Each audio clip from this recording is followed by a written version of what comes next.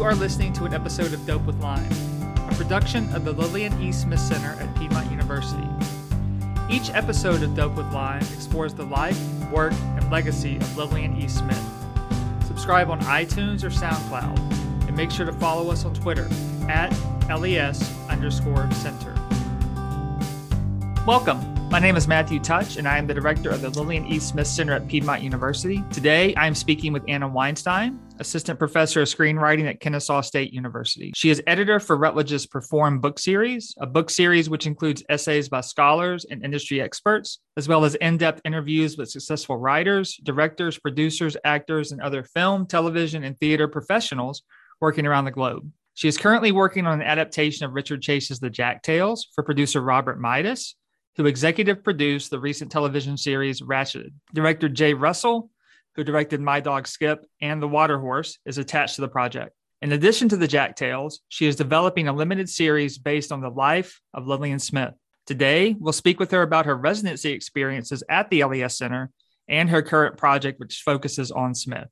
Thank you for joining me today, Anna. Hi, thank you for having me. It's my pleasure to have you. We've been working together for a little while now, and you've been a resident at the center, I think, multiple times over the past couple of years. So I'm just curious, when we get started, how did you even come to the Lillian E. Smith Center, and why do you keep coming back? Well, I love coming back to the center. So I'm thrilled to be working on this project with you and talking to you about this today. I'm trying to remember how I originally found out about the center. I'm always looking for places to write. And prior to going to the center, I used to go to hotels and sort of check myself into a hotel for 3 or 4 days to buckle down. I do believe Kai Stevens, who runs the Alabama Prison Arts Education Program, I remember hearing, and it possibly was through her, I don't remember, but in any case, I found out about it, I guess maybe, what's it been, 2 or 3 years now? And I've probably come back 10 or 15 times. I don't know. Yeah. A lot.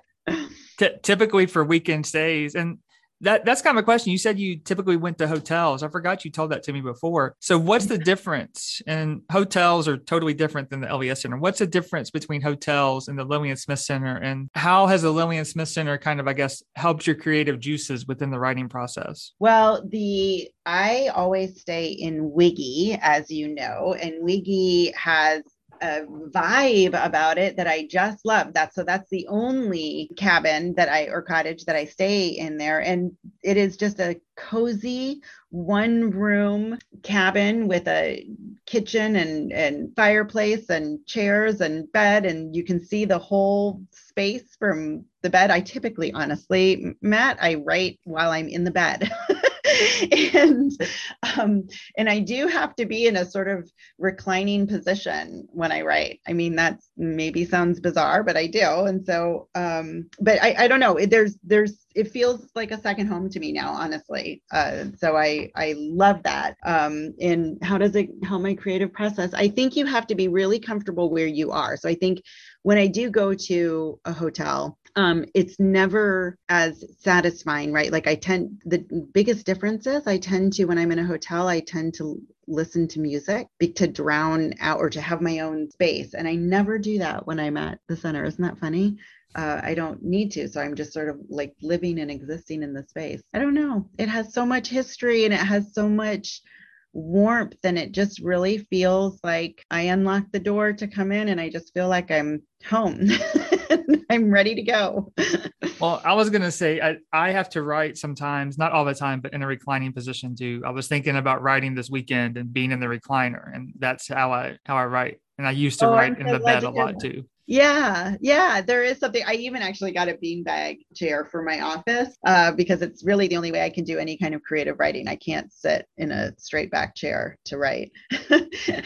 You have to be comfortable. And you said that the Lillian Smith Center, specifically Wiggy, kind of gives you that comfort. And you mentioned the history. What is it kind of about that space and kind of about the history of that space, not just Wiggy, but the whole kind of center that you kind of feel sparks you, or maybe hopefully sparks you? I feel like just knowing that you are in a space where other people have created is just very comforting. There's something that makes me feel like I can do it too. And, that is a really different experience than when you're in a Marriott, right? Where you just sort of feel like, who knows what people were doing here before. But in the I don't know, in the cabin, it just feels like there's just been decades of people creating and working in the center. And also Wiggy is set up with all of the birds, right? Like there's the bird motif, and there is something, so even though it just, you feels like you're in the middle of nature, right? You step outside and it's just, there's this umbrella of trees, and it has a different ambiance during the day and at night. That's something I love about it too.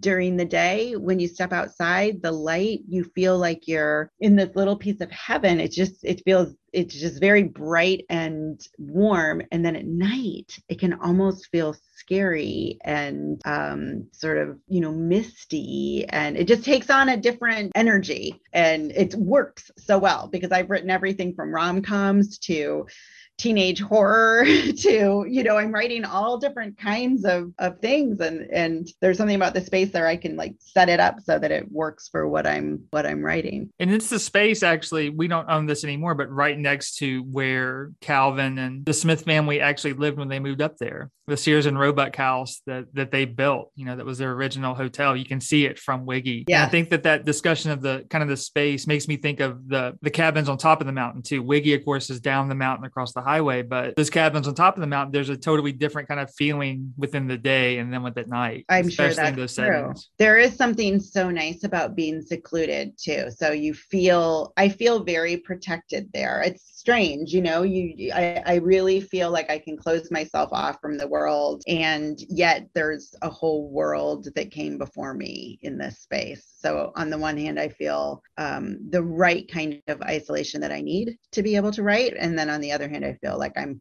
part of this historical space where people created brilliant works, and it's inspiring because it makes me, when I get stuck, I can feel like, well, other people have been stuck in this exact same spot and they came out the other side of it. So well, you mentioned that connection with the historical space, and you mentioned that you're in a space where others have created, and I kind of take that to mean, of course, other residents who have been to the center as well, but then also I would say Lillian Smith and Paula Snelling and everybody who has been up there and created and connected. And you've written historical pieces. You've talked to me about a historical piece that you're working on, a limited series, but then we're also working on the Lillian Smith limited series. And I honestly forgot how we even got started on it, but it started from your residencies up here. And, how did we get started on this process of trying to work on a limited series for her? Because we've had Hal Jacobs documentary, yeah, which is powerful, important, and kind of the first really extended theatrical or filmed piece about her.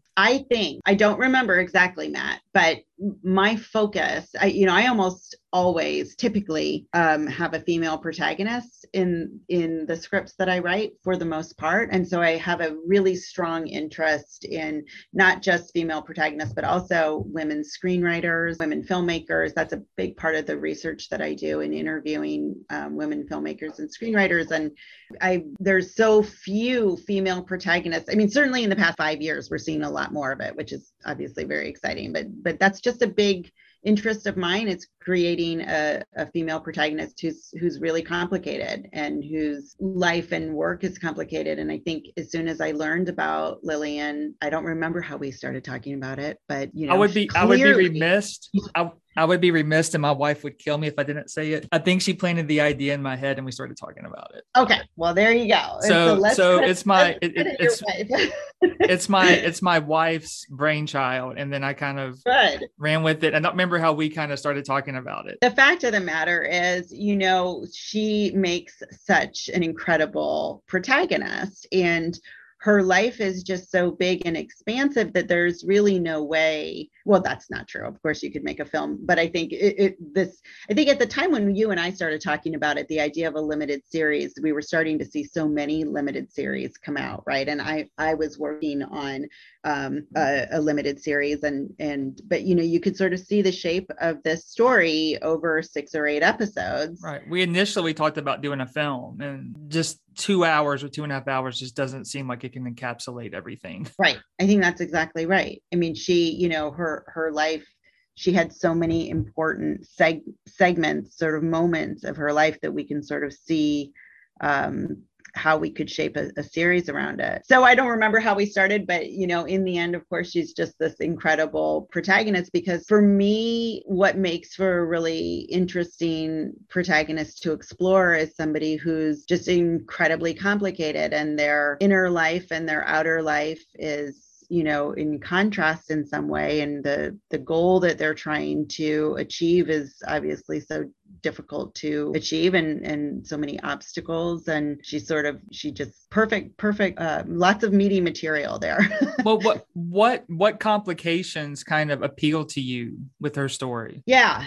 The complications, I think initially, and probably, or can we say they're complications or more kind of tensions? Yeah, I think both words work for me, because, when I think about a complicated character, that's somebody who has a lot of conflict that is, creating a lot of tension in their life. And I think, when we think as screenwriters, one of the things that we think about a lot is, the internal struggle and how you're going to externalize that struggle in a narrative arc. And I think when I think about Lillian and the complications and tensions in her life, it was just very clear to me that she was living on the mountain and initially came back from China, not by choice, right? She didn't want to. And that's, when you're a young woman and you feel forced to do something and forced to be somewhere that you don't necessarily want to be, and then you have to make that place your home, that's great conflict, right? That makes for a great story. And now that I'm saying that out loud, it is just really interesting, because I've lived in the South for 17 years and have been in this position of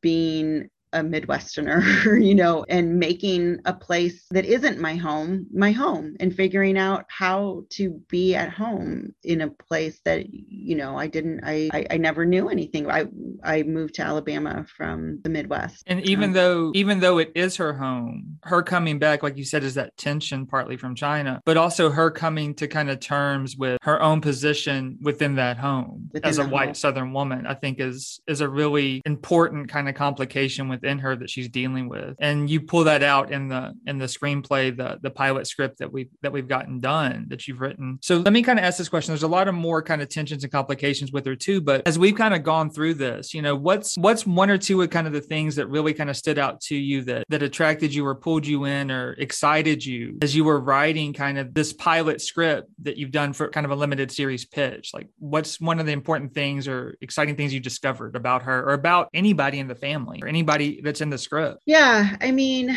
a couple of things. I think the fact that she was in a same-sex partnership for 40 years, for the bulk of her life, and yet wasn't able to make that public, and really had to hide that and not talk about it. That's massive conflict, right? Like that is a very, very painful thing. I can only imagine, to be something, to be someone, to identify in a particular way, but you're not allowed to share that with the world. That's your private life. And, I think I keep going back to like sort of screenwriting, how you build stories around interesting characters. Characters have secret lives that only they know about. They have private lives that only their friends and family and loved ones know about. And then they have public lives, right? And so those three spheres of a person's life, usually you have to create a character and figure out how do they present themselves to the world versus to their loved ones versus what they're doing alone.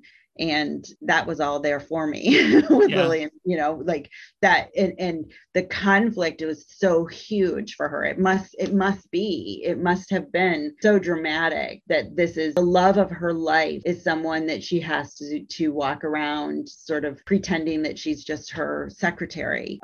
Essentially is you can only imagine, an extremely painful part of her life. And then I think also, I just thought that it was so interesting fascinating that the focus of her work, in all of the social justice work that she's doing, is around race. And I think it's a fascinating push and pull in someone when they are writing about something that's not their experience. She is in the same-sex partnership, but she couldn't possibly be advocating for that at the time that she was living.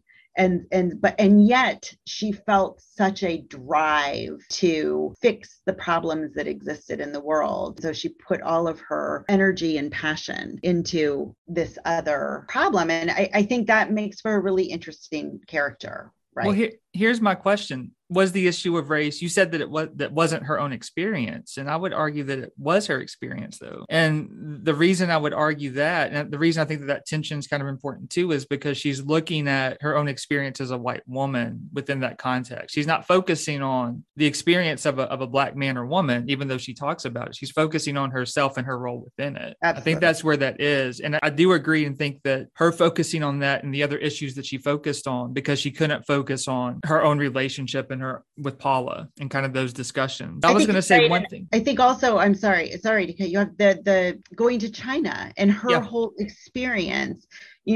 She comes back from that. Her role is, she's supposed to be the all-knowing white woman going to China, right? So when we think about race, I think the experience of somebody growing up at that time, coming of age in the South at that time, race is a black and white issue. Mm-hmm. And it's very different what her experience ended up being. And of course, her experience is going to Baltimore and going to the North too. She just had this whole world of experience that was very different from most people in the South. Right. I mean, her teaching in Harlem while she was at Columbia in 27, which I know nothing about. I've just seen in Rose Gladney's kind of chronology. Mm-hmm. That had to have an experience. And she talks about China and the fact that, she saw what the British and specifically the missionaries were doing to the Chinese in their own country. Right. And said, this is exactly what we're doing, to African Americans in the South. But then even going further back, with Julie, the girl that the white club women put in her house because they said that she was white and took her away from the Black family. And then she lived with them for like 3 weeks. And then they're like, no, she's Black, and sent her back with the Black. I mean, all of these kind of experiences, I think, kind of, rattled around in her head, and even what her father did, right. At Christmas. But going back to her and Paula, one thing that's kind of come to light for me is seeing actually some of Paula's letters and their letters back and forth, and, knowing that their relationship is very different. And the way each of them identified was very different. Yes. But seeing the intimacy within their letters too, I think is very enlightening. That the private, you see them expressing these things, but in the public, they're not. Like, I've seen videos of them, of course, with Paula walking behind her, there's no that kind of close interaction. But then all the stories I've heard from people who knew them when they were together, the fact they're laughing together, all of these types of things and being very intimate. Finishing each other's sentences. Right. Talking to people who were young women at the time and would come to visit, and just how dynamic that relationship was and how powerful the experience was. And that, everybody says they just seemed like a couple. It was never discussed. It was never mentioned, but they just seemed like any couple. They seemed like any married couple who seemed to understand each other. And so that's incredible. I mean, it was also, talk about conflict in reading those letters, the relationship between the two of them in terms of also their writing, and, that Paula initially was getting so much positive feedback from readers from the journal, and initially Lillian wasn't.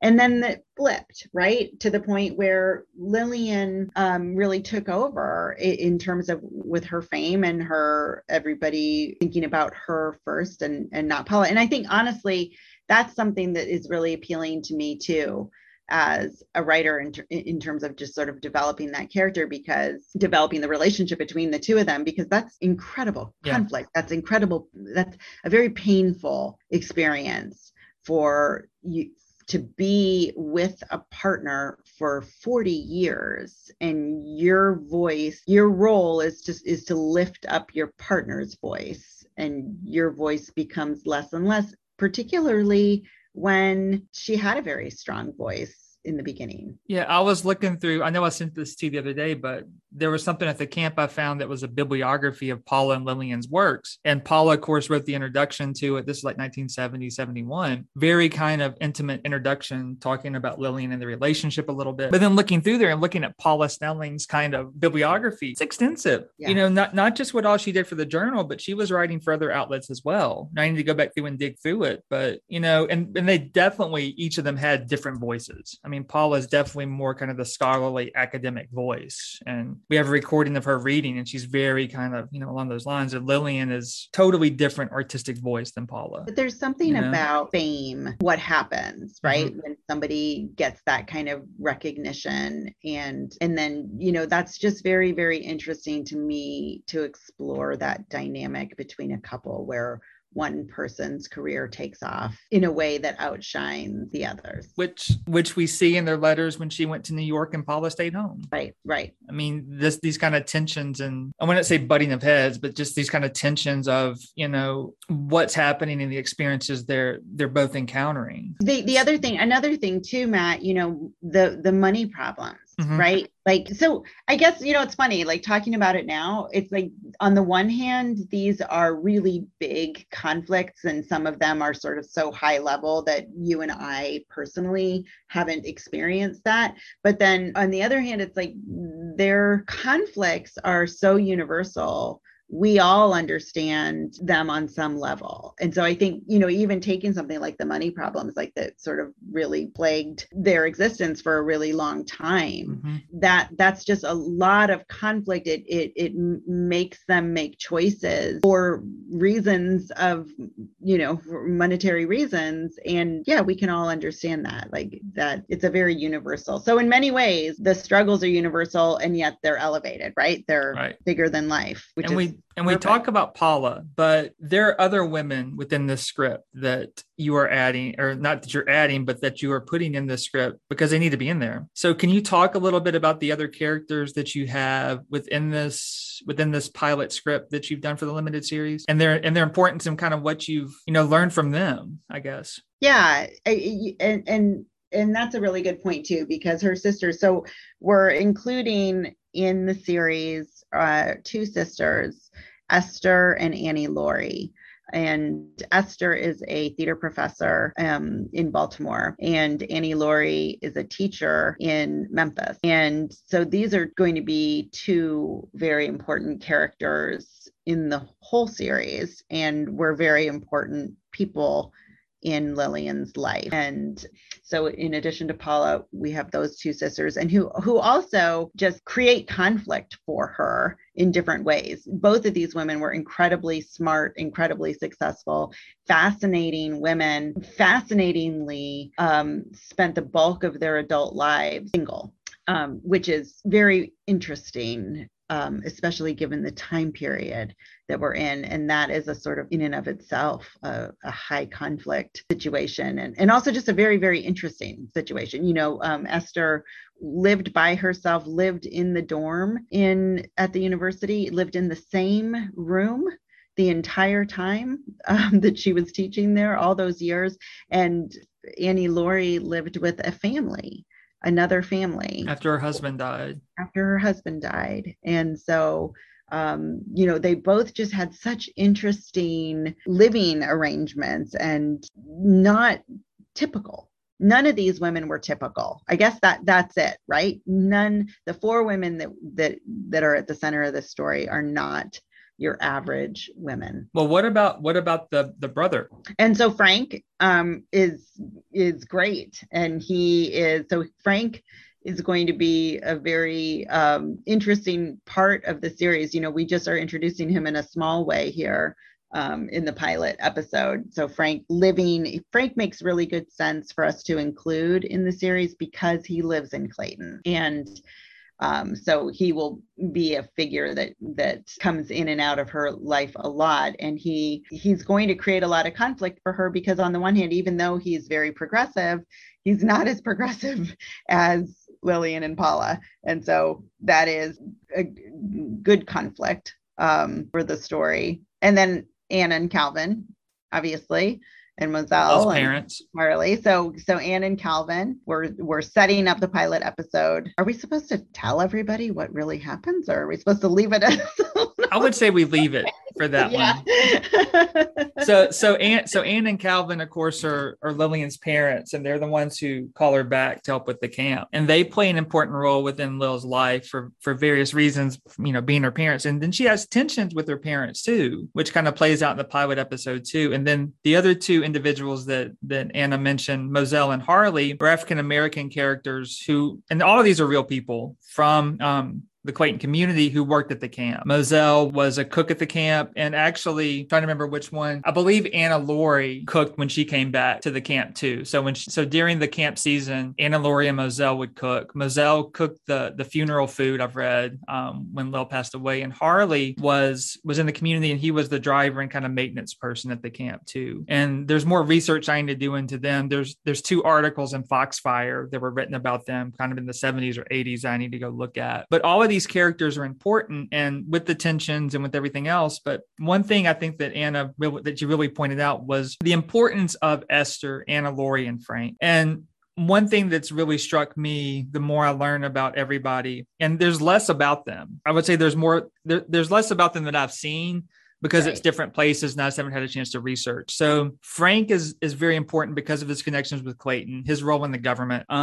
His role within mental health reform within the state is very important. Anna Laurie is important because of her work in Memphis at the Teachers Institute, training teachers. She was a 6th grade English teacher as well. She was involved with getting Head Start into Memphis. She went to Washington and all of that when Head Start kind of started in the late 60s, early 70s. Right. Absolutely. And then even Esther at Western Maryland. If you look at Western Maryland, she's all over the history of Western Maryland within the theater department. She was so beloved. Exactly. So kind of the point is that I've kind of come to is that Lillian, and this is that tension you mentioned earlier, Lillian is out front publicly with all of this. Right. Yet there are these individuals that are behind her that are doing their own things that are just as important as what she's doing, that are making these impacts in their own community. So I kind of see this story not just as Lillian's story, but as an ensemble story, even though she's the center of it. I think that's exactly right. It is an ensemble story. And one of the things that's so interesting to me too is what that dynamic, the relationship looks like when the sisters come back together, because these women are very powerful women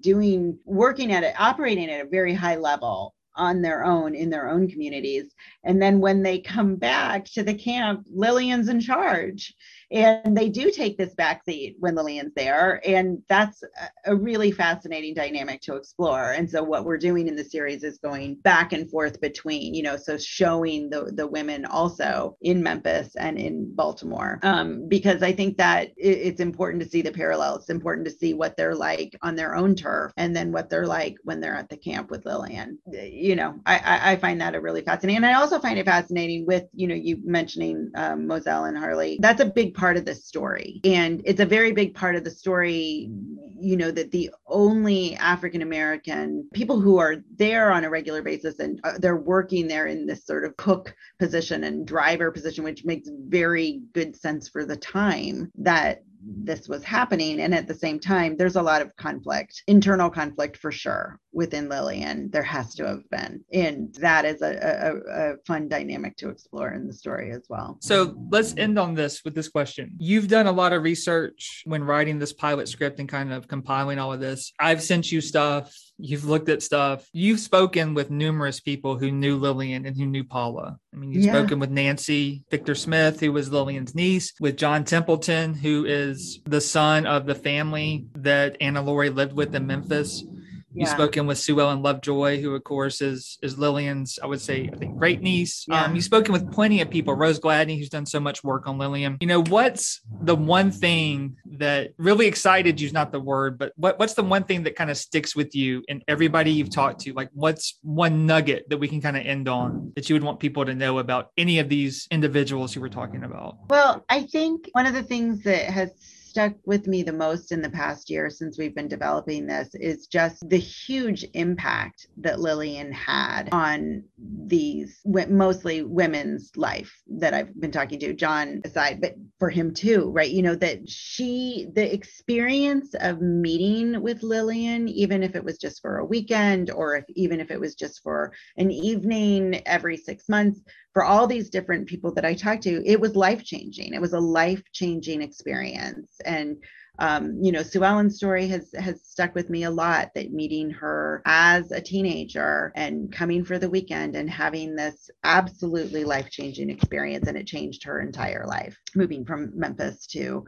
the Northeast and just sort of changing the focus of her life. So I think that is one of the things that is so much fun to develop this character on the page, right, off of her, because she, knowing how powerful she was, and what a force she was, and what an effect she had. And I think, you can sort of extrapolate from that and see what the experience was like for all of these campers every single summer, and what a difference she made in their lives. And I think kind of that leads me back to something that Lillian Smith said when the camp was closing. I'm trying to find it real quick too. She basically said, I can't find the exact quote, but she said when the camp was closing, when she closed it in 48, that she wanted this camp to impact generations, not just the campers that she, taught, but their children and their children's children. Right. And I think what you say with Sue Ellen, hopefully we'll have Sue Ellen on the podcast soon, is the fact that she only met Lillian for 3 days, right? And the impact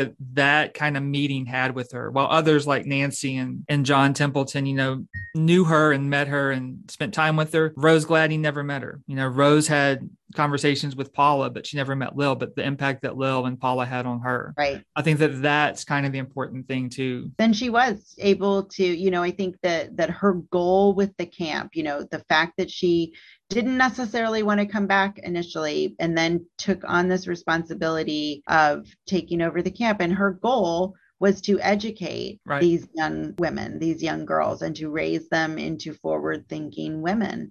And so it wasn't just a sports camp and a horseback riding, but in fact, they were talking about the pressing issues of the day and helping them think critically and articulate their thoughts and engage in discussions about what they thought versus what they're seeing happening in the world and what they've always been told. And, that's a pretty incredible woman. And I can't tell you how many campers I've talked to who said and have relayed that impact. Yeah. Right? And we know everybody wasn't impacted. Even family members weren't impacted, as Sue Ellen can kind of attest to with her parents. Right. But the impact that she had with those campers, the ones that did connect with it, I think is monumental. Exactly.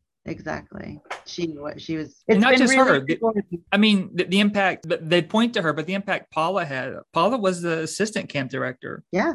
Esther taught theater. Like I said, Anna Laurie, I think was a dietitian or nutritionist and worked in the kitchen, if I remember correctly. And then all the women who, of course, were there too as counselors. Well, I think summer camp, even today, we all know how powerful a summer camp experience can be, right? And we can all understand that, especially at this time, if this was an expensive camp to attend. So these were girls who were growing up in privilege. And this was an opportunity for them to come for the summer and talk about their privileged position and what that meant and what that looked like and what that might look like going forward. And this was a huge opportunity for them, in an incredible way that she spent her life, right? That both of them, all of them, spent their life making this happen for these girls. Yeah. So very inspiring women, all of them. So is there anything you want to end us? You want to plug before we head out? Keep your eyes open for it. Yeah. Coming soon. We'll see.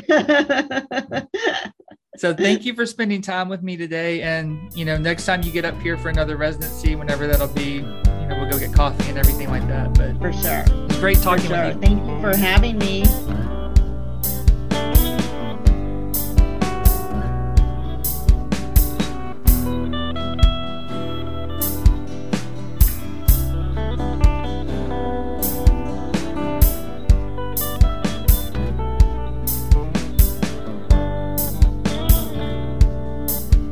Thank you for listening to this episode of Dope with Lime. Did you enjoy this episode? Have thoughts?